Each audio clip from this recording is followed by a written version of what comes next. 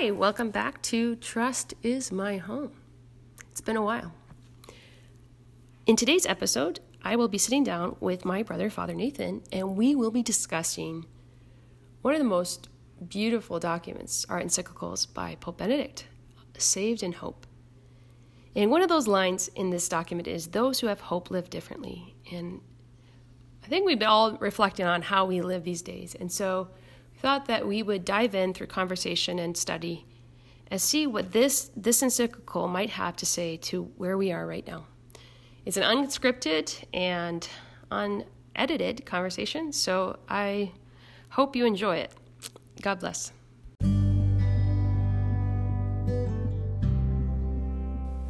Welcome to Trust is My Home, a weekly podcast about living a covenant of trust with the Father.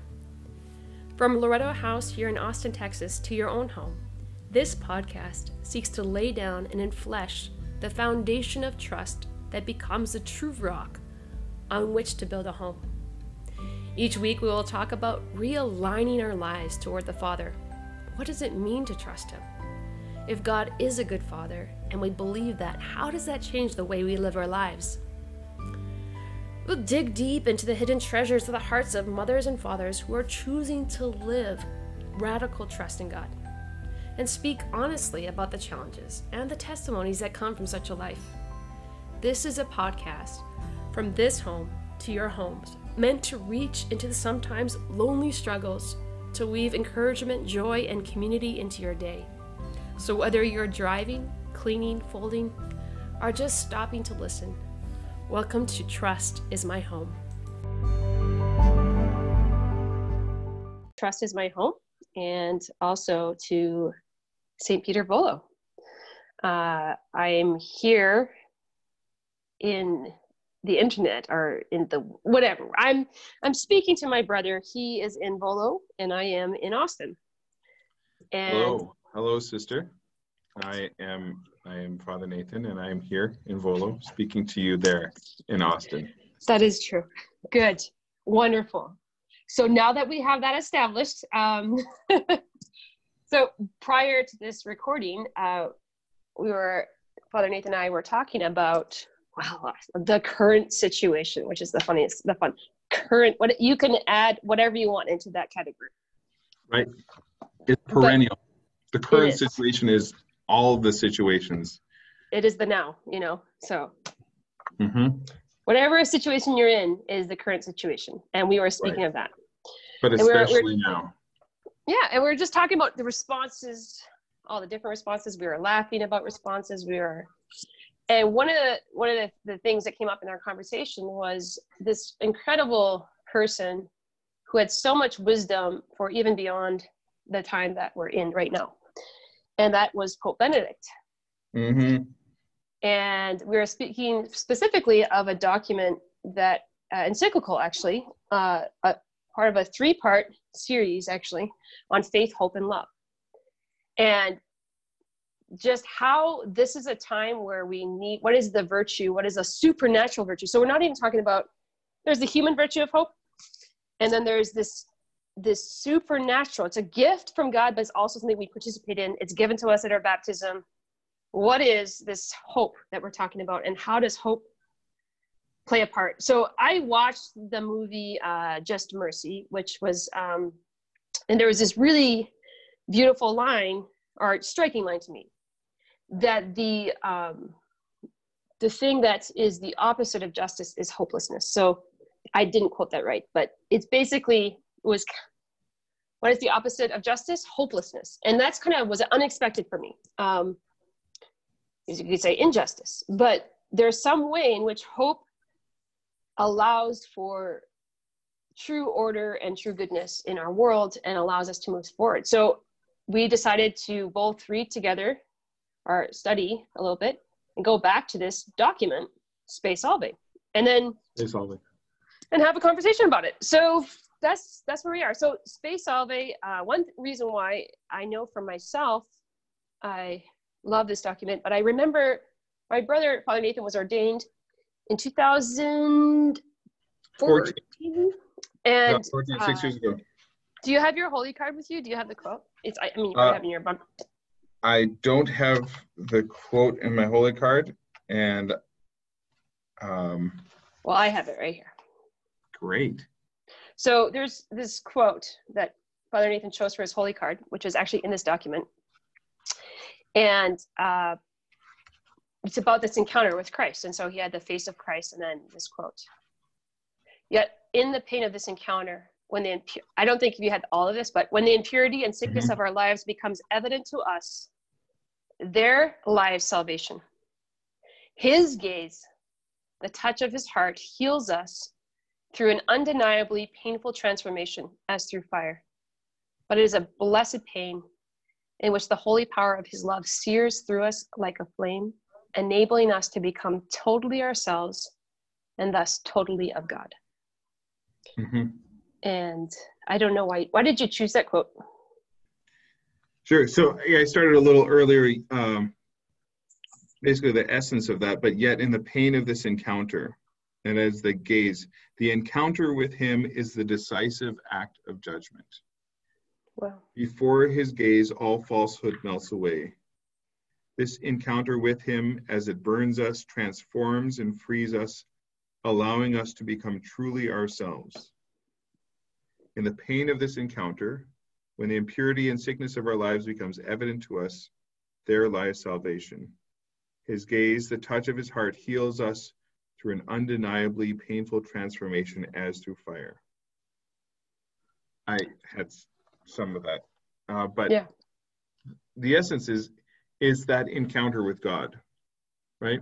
So without God, without that encounter, so you can have God and God, as long as he remains distant enough, arm's reach from me, I don't have to encounter him. I don't have to change my life, right? And it's that selfishness and that self-centeredness that each person has, if they don't want to let God into the wounds, into the darkness, into the places of shame. They don't want to let God into that. They are building a wall around themselves. But it is that gaze, and if you imagine in your eyes, right? I mean, imagine in your imagination, consider yourself gazing on Christ, looking eye to eye with Christ, and ask yourself if you can hold that gaze of Jesus Christ who loves you. And it is in that gaze where you come to know yourself. And coming to know yourself, then it is that painful transformation where you're facing yourself, but you're also seeing that the Savior loves you and enters into that pain. He's not afraid of it. He doesn't love you despite it. He loves you even in it. Like it is that the wounds that you have, he knows, and he wants to like pour his healing oil into those wounds and embrace those wounds, like to like when you have a wound and you bring it to the doctor, and the doctor, you have to show him, and he has to look at it and explore it and see it, and then he can fix it. Apply the self. So this is that gaze with our Lord Jesus that heals. And for me, I think that is a source of my vocation. And that's, I mean, that it was the last 2 years going into my ordination, I just, it was combined with the image, the Shroud of Turin image of our Lord, which is, digitally doctored so that it looks more real, like a face, but so it's the face based on the face of the Shroud of Turin. And on that face, you just see Christ, and it's his eyes, piercing eyes, that you can like gaze into. And it was easy to go there and to imagine, okay, here I am looking into the face of Christ and not shying away. And once you do that, it's completely freeing. Right. Naked without shame. If you look into the eyes of Christ, you don't find condemnation. Right. If you're willing to look up at Christ like Peter did on the walking on the water, like keep eyes focused on Christ. If you're able to do that, then, and Christ enables us to do it, but then you realize it's always a gaze of love. It's great. It really, like the line, like, who doesn't want this? I mean, even if you see a lot of the New Age kind of desire, like the New Age books and the healing books, is like, we want to become totally ourselves. Mm-hmm. And I love that about the quote. It's like enabling us to become totally ourselves and thus totally of God. And I think that's a desire that everyone can relate to.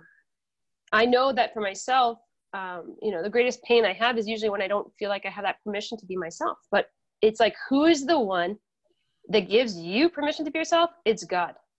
Mm-hmm. He gives you the authority to be yourself. Like, we can't say that, like, society and people take that away. Like, when our eyes are on him. So what is the source of our authority in our identity? What is the source of our freedom to become who we are? It is this gaze and this encounter of Christ.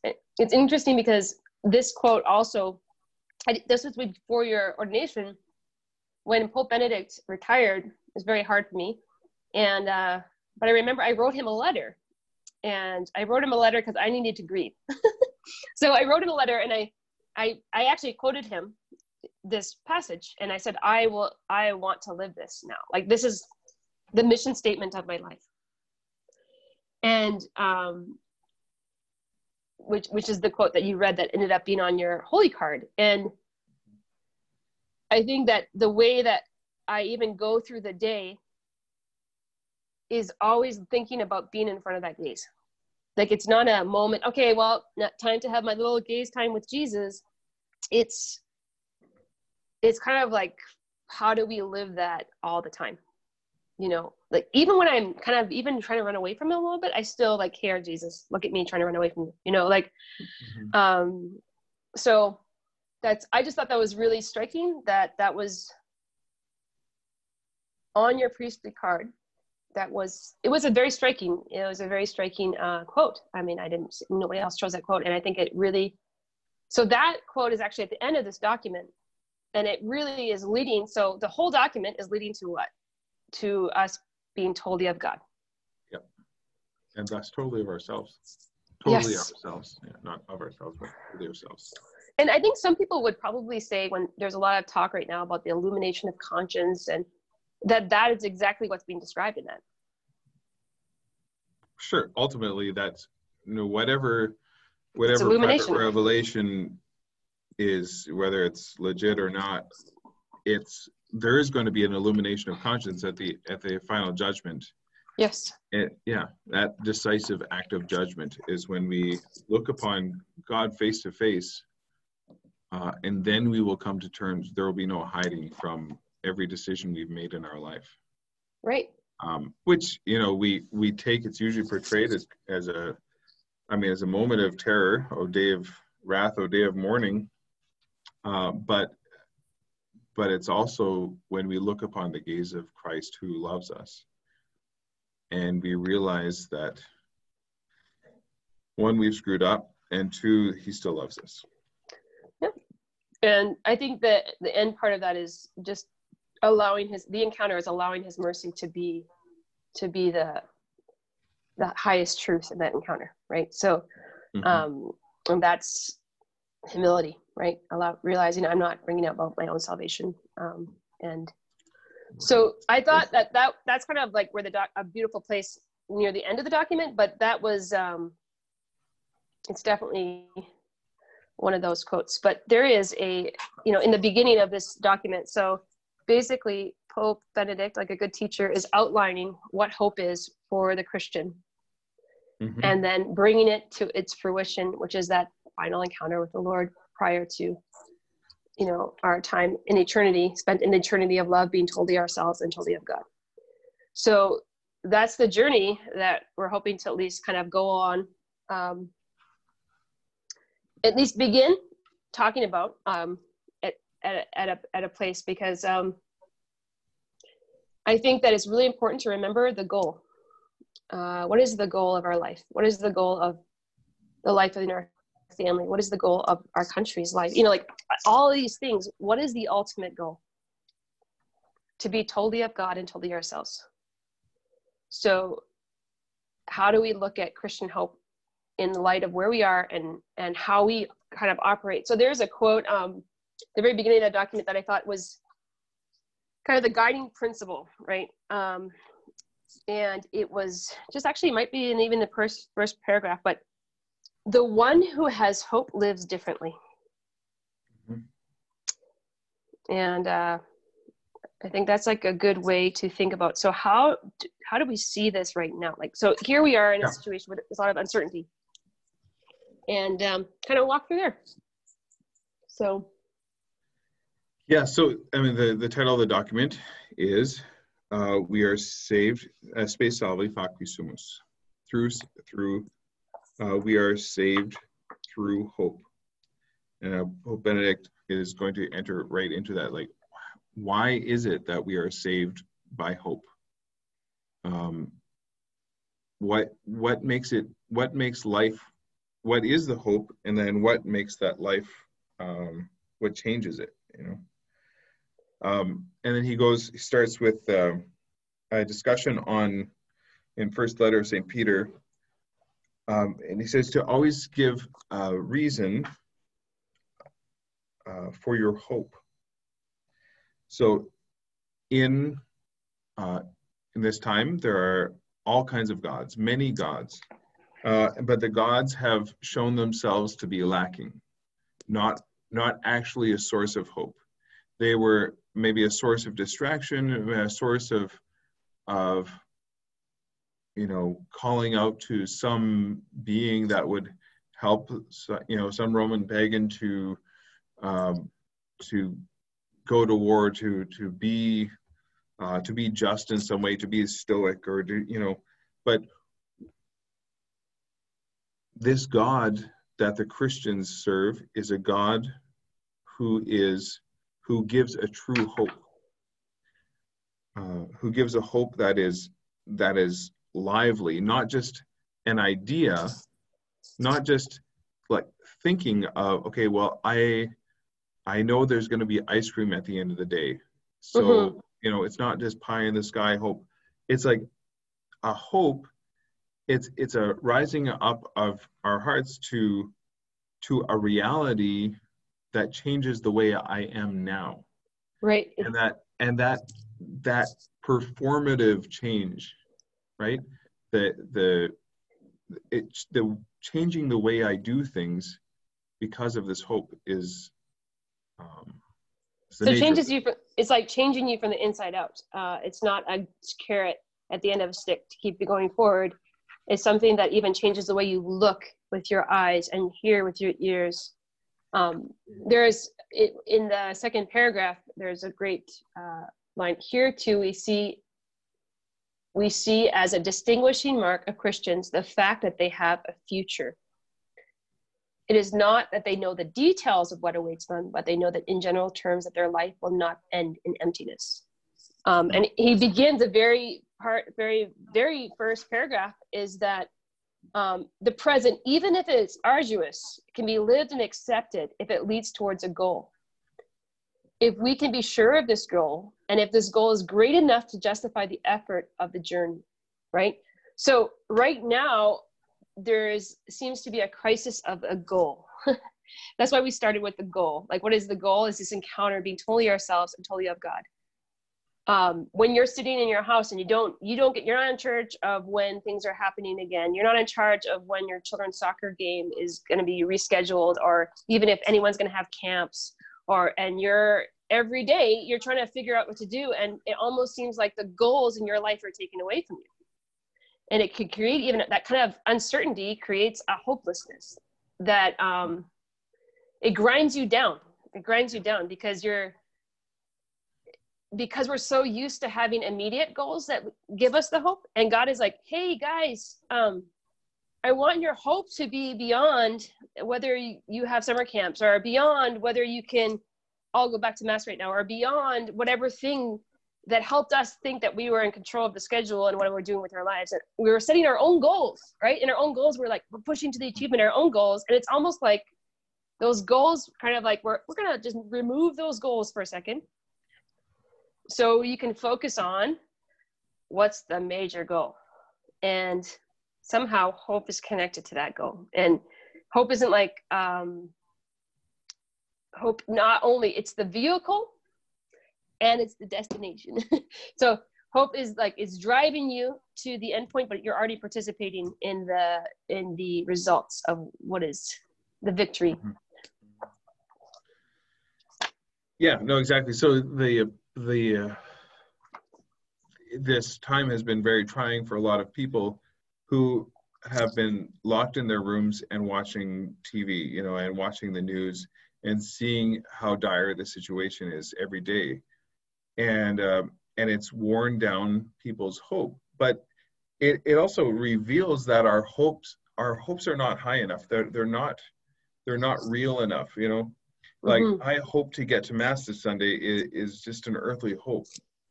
I hope that we'll return to normal is just an earthly hope, and those are the kind of hopes that they're, you know, they get us through a day, but they don't last. They don't last. And so I've seen a lot of people who are just really down, and I've experienced it myself in my own life. There's a lot of things that I hoped for, people that I hoped would be great leaders, people who would, you know, do the right thing, and I've seen them not do it, you know, and those hopes have been dashed. And I've seen a lot of, you know, all kinds of things, but there needs to be an enduring hope, something that there's an anchor, that the symbol of hope is an anchor, because it anchors us to something. It keeps us from just flailing around, you know. It's like when we have hope in heaven, that it transcends all of our earthly aspirations. It transcends, because it's not my will that I need to fulfill. It's not what I think I need to do. So what is God's will for me? What does he want me to do? That's where my hope has to be based on him and on his call for me. Right. And so okay. Yeah. So you're basically, God has helped us out in our hope, because he's given us the end of the story already. And when we say the creed, when we say, I believe in God, the Father Almighty, creator of heaven and earth, and in Jesus, you know, we say the whole creed, what we're saying is our life isn't just for this world. And it's not just something that goes after the homily. It is witnessing to, these are the things that we're saying like are the most true, right? So one of the things I've been hearing, and even for myself, is like one of the most difficult things in this time is like you're trying to figure out what the truth is, like, because there's so many voices, and it can almost lead to despair, to feel like you can't find the truth. And so in those cases, well, what do we do? And I was thinking about Saint Therese. She went through a real difficult time right near the end of her life, and really being stripped right down to the end. And one of the things she did was she wrote out the creed, and she had it with her. And when she was totally faced with so much uncertainty, she actually read the creed out loud as a way of, I don't feel it, but I believe it. And so if we see, so with the three theological virtues, faith, hope, and charity, they're all intertwined, just like the Trinity's intertwined. And one of the things, how do we have this hope? Pope Benedict gives the answer of love. That when we know we're definitively loved, and then whatever happens to us, we're weighted by love, then our life is good. So it goes back again to that encounter with the living God who loves us. Yeah. So go ahead. Yeah, hope is, so there's the image of faith, hope, and charity, which is a tree or sometimes a chalice. you know, and the root, the base is faith, and the stem is hope, and the cup which holds the precious blood is charity, right? And so you look at faith, it's what roots us. It's the knowledge of divine things that roots us in heaven, by which we know God. And then hope, which rises up. It's like think of like a tree is shooting up towards charity. Right. But the three are not separate. They're all one chalice, or they're all one tree, you know. Yeah, you can't have hope without love and faith. You can't have faith without hope and charity. So Yeah. Faith, Charles hope, Peggy and charity. Sorry. Yeah. Charles Peggy, I think it was him, French poet, talks about hope as the little sister between faith and charity. Is that right? I think, anyway. So I have a question for you. So Yep. so we, in this kind of like the first part of the document, he's talking about, okay, if we have a goal, we can live. We know what our goal is heaven, is to be totally of God and totally ourselves. How do we get there? It's through this awareness that actually the victory already won by Christ, and what is promised to us, we have access to now. So we have access to heaven now. And one of the ways that we do that is through the liturgy. It's one of the most tangible, real, and universal. And also it's the time when the mystical body of Christ is united in the worship of God. So we're accessing heaven, right? We're accessing that in our own, like we're consuming, right? The reason for our hope, which is crazy when you think about it. But then how right now, when people are like, okay, this is great, this is really good theology, it's helping my brain kind of see. But right now, how would we say, like, how do we grow in hope? How do we grow in hope? Like if somebody was going to say, oh, that's a takeaway, like, so that's really great. Thank you guys for talking about Spe Salve. You're welcome. And and like, but what does that look like for people, this walking in hope? Well, maybe we should go to number 3. Okay. Is all about Pope Benedict brings in Josephine Bakhita. I'll just read a little bit, just a little summary of who she is. Born around 1869, she herself did not know the precise date, in Darfur in Sudan. At the age of 9, she was kidnapped by slave traders, beaten till she bled, and sold 5 times in the slave markets of Sudan. Eventually, she found herself working as a slave for the mother and the wife of a general, and there she was flogged every day till she bled. As a result of this, she bore 144 scars throughout her life. Finally, in 1882, she was bought by an Italian merchant for the Italian consul, Callisto Legnani, who returned to Italy as the Mahdists advanced. Here, after the terrifying masters who had owned her up to that point, Bakhita came to know a totally different kind of master. She came to know God. This brings us very much into today. And the world is aflame with Black Lives Matter. The reality of slavery, which is what Pope Benedict XVI enters into that discussion in talking about hope. And if you can't talk about hope from the darkest place, then there's no point in talking about hope, right? If hope is just for the privileged, then it's nothing. Then it's cheap.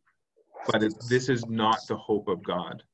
The hope of God is that Josephine Bakhita, who was dehumanized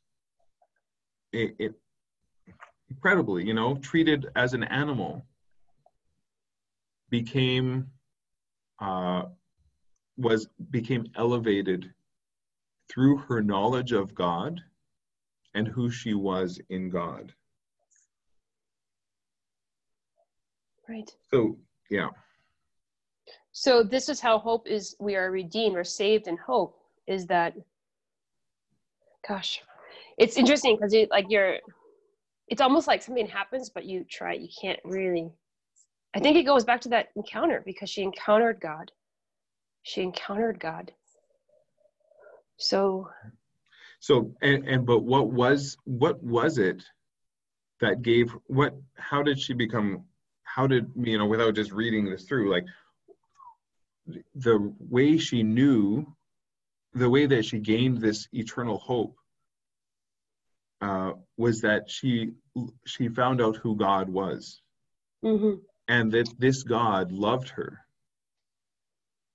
that it was God's love for her, and that she was not just treated as a thing, but she's treated as a person, which, John Paul II talks about in personalism, and is talking about person was like, a person is something like that which is the object of love, to which the only legitimate response is love, Right. And our world so much has made people into objects. People are objectified constantly, certainly through visually, through in sensuality and all that. Like, people have become, they're slaves to this objectifying reality of pornography, for one, which is everywhere. And then but not just that, like, people are sold in so many ways.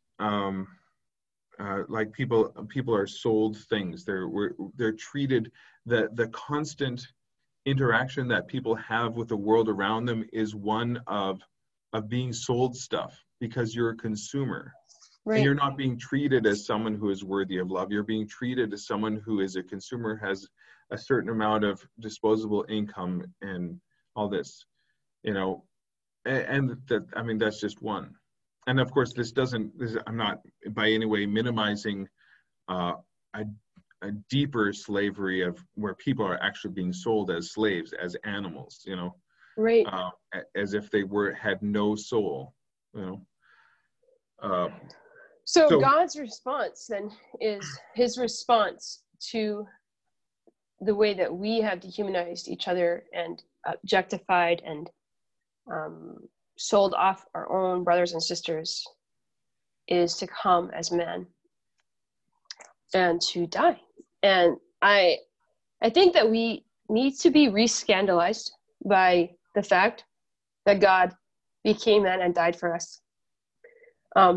There's this on the fourth paragraph. It said, Jesus did not come to bring a message of social revolution, mm-hmm. like the ill-fated Spartacus, whose struggle led to so much bloodshed. Jesus was not Spartacus. He had not engaged in a fight for political liberation, like Barnabas or Bar Kokhba. Jesus himself, he went to the, it's right what you were talking about at the very beginning. He didn't just look at your wounds. He went into the wound himself. He became the wound. Jesus himself died on the cross, and he brought something totally different. He's like, okay, you guys are going to fight each other and have more bloodshed? That's the answer? We're going to restore the social order through killing more people? No, I'm going to go as God, become men, to actually die in the place of every slave, every person who's been objectified, every person who has even made themselves like an animal. I will go and die in that place. That's his answer. That is God's answer to man. Show me your greatest sin, I will go to that place and die there. Right. And then to bring Black Lives Matter into this, right? And I'm talking about the corporation or the whatever sort of group it is. There are people who are hurt and are angry because of an injustice. And then there are people who are using that for political advantage. And they're exactly doing what Jesus did not do, to seek political liberation, right? Mm-hmm. to use people's hurt and their anger to establish a new political order, as if that's the solution.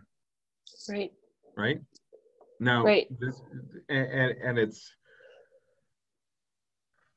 I mean, it's But really. so what's tied with all these things is you have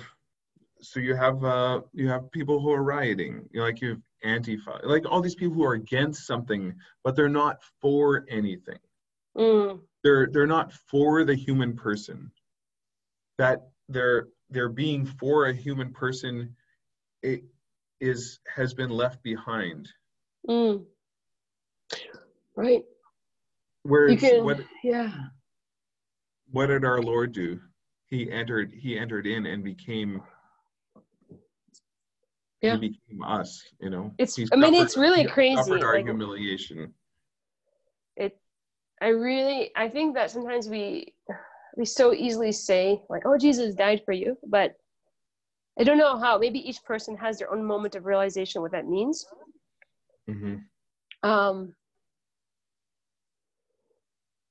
That there is no suffering on earth that you cannot meet Jesus there. There is absolutely no place of darkness where light cannot come to you. There is no place of darkness where light cannot come to you. Right.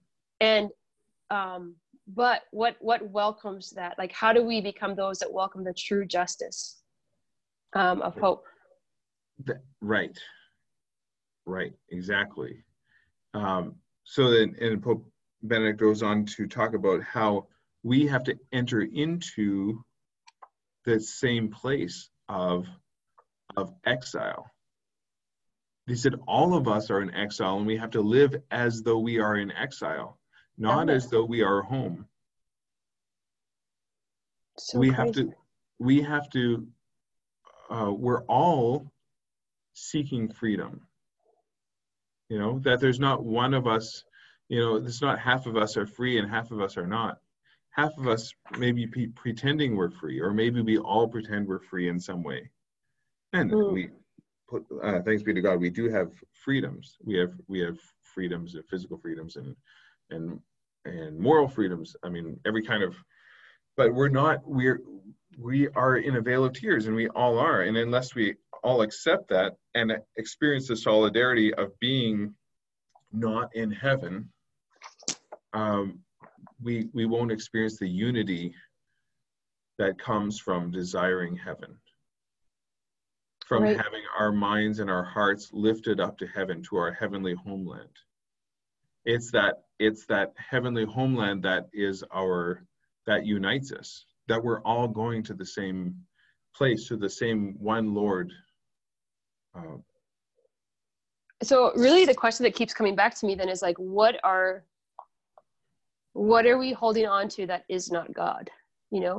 So I know for myself, oftentimes, I mean, my sufferings usually come when I suffer, it's usually because I want something, or I'm desiring something that isn't like here, or it's not happening, or maybe it's and then reckoning with my helplessness and bringing that about.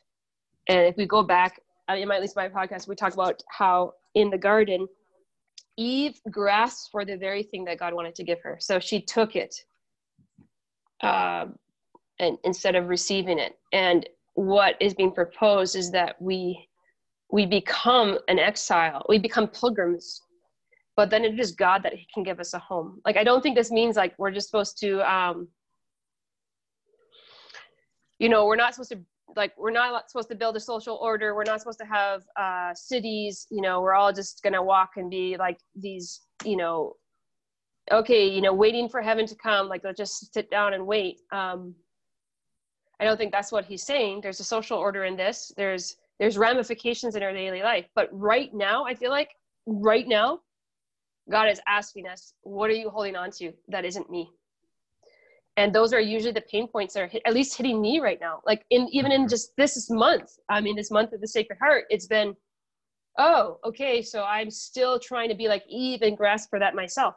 It doesn't mean God's not going to give that to me. Mm-hmm. But when I'm not living in hope, I'm taking from him the ability to give that to me as a gift. Because I want to feel in control, because I somehow think that if I'm in control, it's a better thing. But that's what's being kind of really shaken right now. Mm-hmm. Because there's been moments where I just, like, in one day where I think, okay, this is going to happen. I'm in control. Here, finally, something that is going to happen. And just in one day, it just all goes into like a puff of smoke. Mm-hmm. And so, yeah,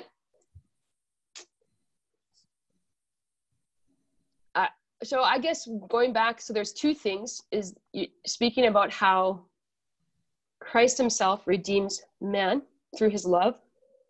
And it's through this encounter of someone as person, and how this exactly brings about the truest justice, that the greatest gift we could give to any person is an encounter with Christ. Mm-hmm. That on the streets and riots, like, this is what we should be praying for. And this is what we should be part of, because we can also be a part of someone else's encounter with Christ. Like, Jesus doesn't encounter people all by himself without the help of others, because we become part of that body of Christ. Right? And then also that those who have hope grieve differently. Like, are we grieving sometimes as though this is our only home?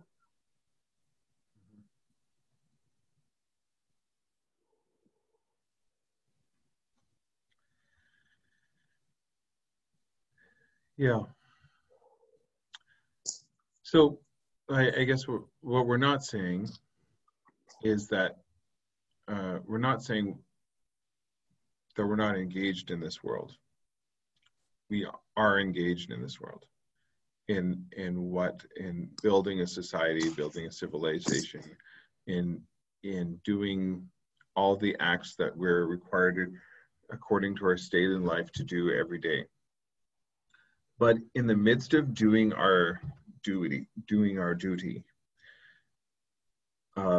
we have a solidity of hope that is based on the reality that we are fallen, that we recognize our weakness, and that we share that weakness with the whole world, mm-hmm.